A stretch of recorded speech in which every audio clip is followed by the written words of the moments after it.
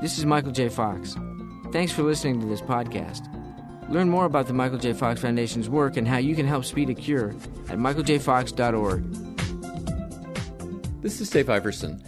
Young-onset Parkinson's includes anyone who's been diagnosed with the disease before the age of 50. Nancy Mulhearn was in her early 40s when she realized that something was amiss. I remember distinctly the first time I noticed something was wrong was when I was going for a jog in my neighborhood, and a neighbor drove by, and I raised my hand to wave to that neighbor, and my pinky did not do what I wanted it to do. It acted like it just had a mind of its own. That uncooperative pinky turned into a hand that wouldn't stop shaking, so Nancy went to see a neurologist. The neurologist thought, he said, I don't mean to scare you. You may have young-onset Parkinson's, but I'm not sure. So I'm going to send you to a movement disorder specialist in Philadelphia. And I went there, and that doctor diagnosed me right away with young-onset Parkinson's. Nancy went home and told her husband, but no one else. She wasn't ready to accept a diagnosis normally associated with people much older than she was. When you think you have your whole future ahead of you and you have a whole bucket list of items in mind of things you want to accomplish, and you get thrown with such a surprise like this that you feel your life is over. You're so worried about everybody else in your family, how you will affect their lives. You don't want to be a burden. I didn't want to be pitied. I didn't want people staring at me to see if I was shaking. I did not want to make it part of my world. And it's a very difficult diagnosis to accept because it's just so unclear what the future holds. You just don't know. In time, Nancy finally turned to a support group for help. But what she experienced there actually made accepting Parkinson's that much harder. What happened was, after living in denial for so long, I knew I needed help somewhere emotionally. So I did look on the web and look in local papers to try to find Parkinson's support groups.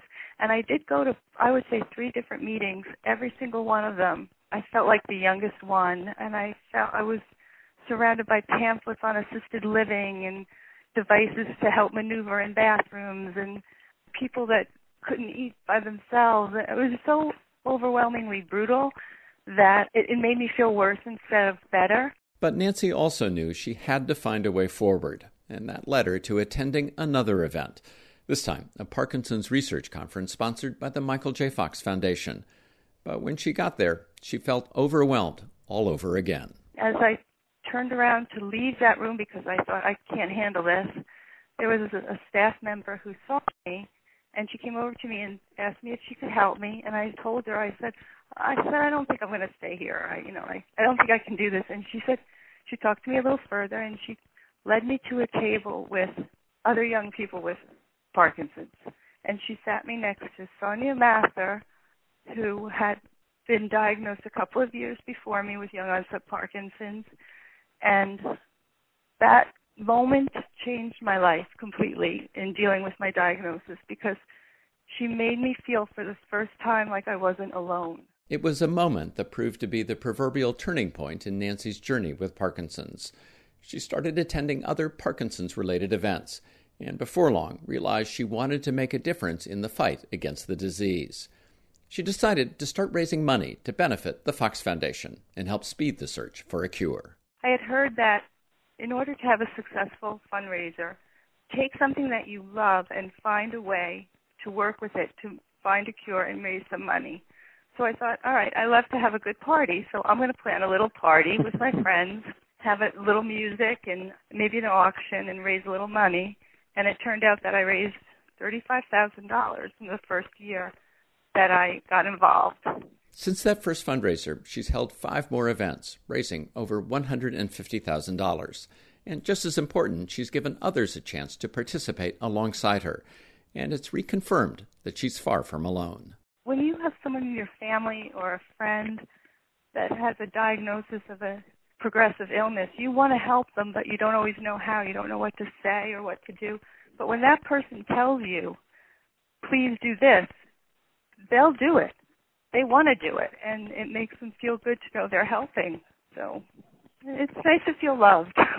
That common bond includes Nancy's 2 kids, who were teenagers when she was diagnosed. And just as it took time for Nancy to accept the reality of Parkinson's in her life, it took her son and daughter a while to accept it as part of theirs as well. It was a slow process for them. It's not something that they accepted easily. But as time went on, they became involved. And 2 years ago, my son participated in the Tour de Fox cycling event with me in California, in Sonoma County. This year, my daughter will run in the New York City Marathon with Team Fox. So they're wonderful, and they wear their Team Fox T-shirts proudly, and they've come a long way too, actually. It's been nearly a dozen years since Nancy Mulhearn was diagnosed with young-onset Parkinson's. And while it's a diagnosis no one, no matter their age, ever wants to receive, she says Parkinson's has also changed her in ways she never could have imagined. You don't ever think in a million years that your life will be enriched when you have a Parkinson's diagnosis. Never, ever. But there is a way to fight back against this disease. It wants to win, but you find that if you fight back, you become stronger than you ever thought you would ever in a million years become. I think Parkinson's, while it's changed me in a bad way physically, it's changed me in a very positive way mentally. Now I found like a force within me. It's kind of like I conquered my fear. I gotten busy to get to a cure, and I will stand in front of hundreds of people and tell them I have Parkinson's because I want a cure for my kids and my grandkids. I feel like it's a gift I can give them. I don't know that I can hold them, but I can try to give them a cure for Parkinson's, and so that's what motivates me. That's Nancy Mulhearn. She'll join us when we take up the topic of young-onset Parkinson's on our June 15th, Third Thursday webinar. To register or to watch later, visit michaeljfox.org. I'm Dave Iverson. This is Michael J. Fox. Thanks for listening to this podcast. Learn more about the Michael J. Fox Foundation's work and how you can help speed a cure at michaeljfox.org.